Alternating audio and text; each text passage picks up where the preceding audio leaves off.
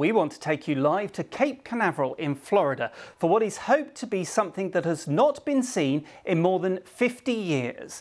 The first American spacecraft to attempt to land on the moon in more than half a century is scheduled to blast off in the next few minutes. Taking us through the launch is our science correspondent Jonathan Amos and my colleague Rachel McAdam. You're with BBC News.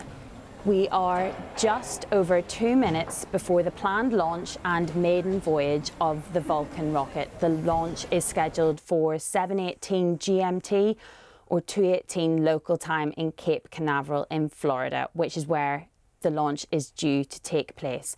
I'm joined by our science correspondent, John Amos. So, John, what are we expecting to see in the next few minutes?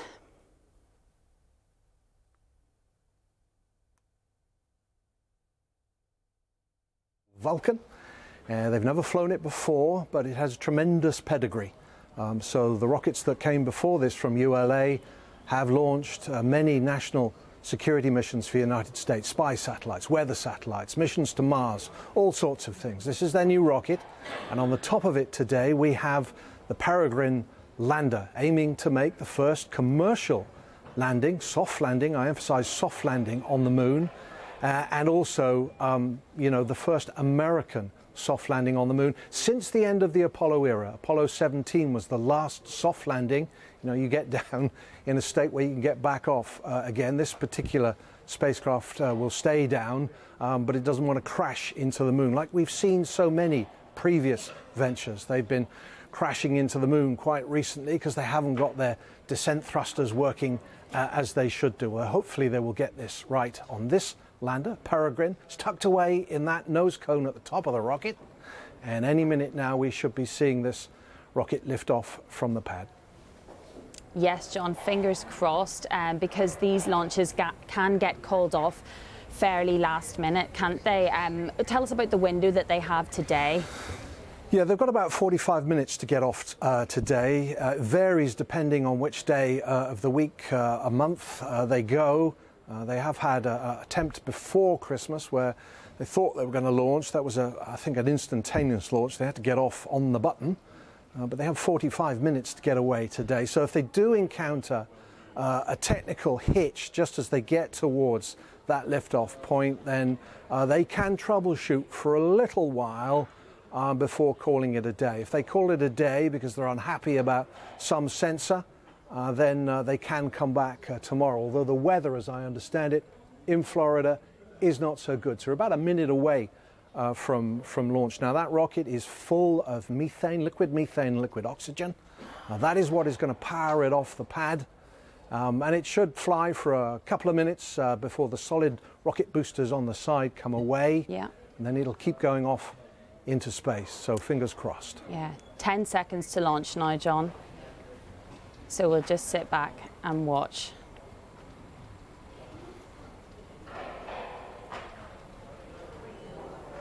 You can see the engine firing up. And liftoff of the first United Launch Alliance Vulcan rocket, launching a new era in spaceflight to the moon and beyond. There we have it. The Vulcan rocket has lifted off, firing into the air.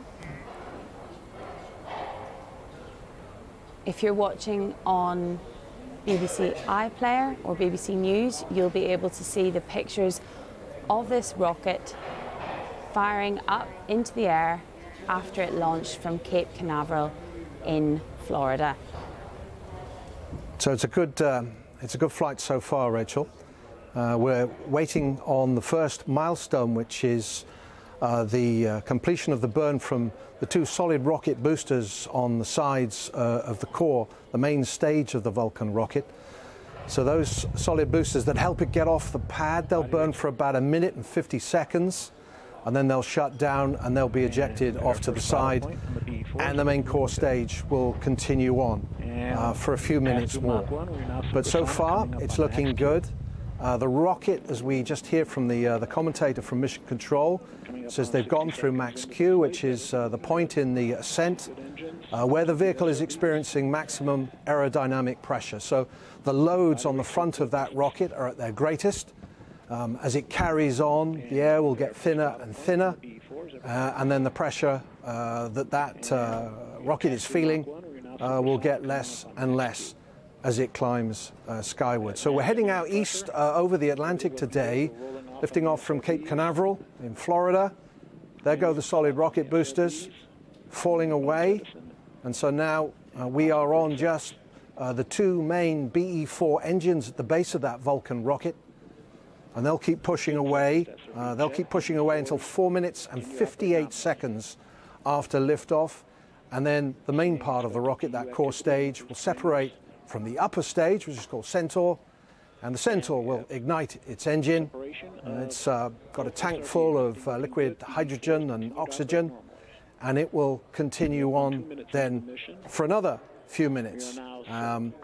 We're not expecting the lander to come off the top of the rocket until about 50 minutes after liftoff. There you are. It's a marvelous view of the solid rocket boosters falling away. Absolutely terrific.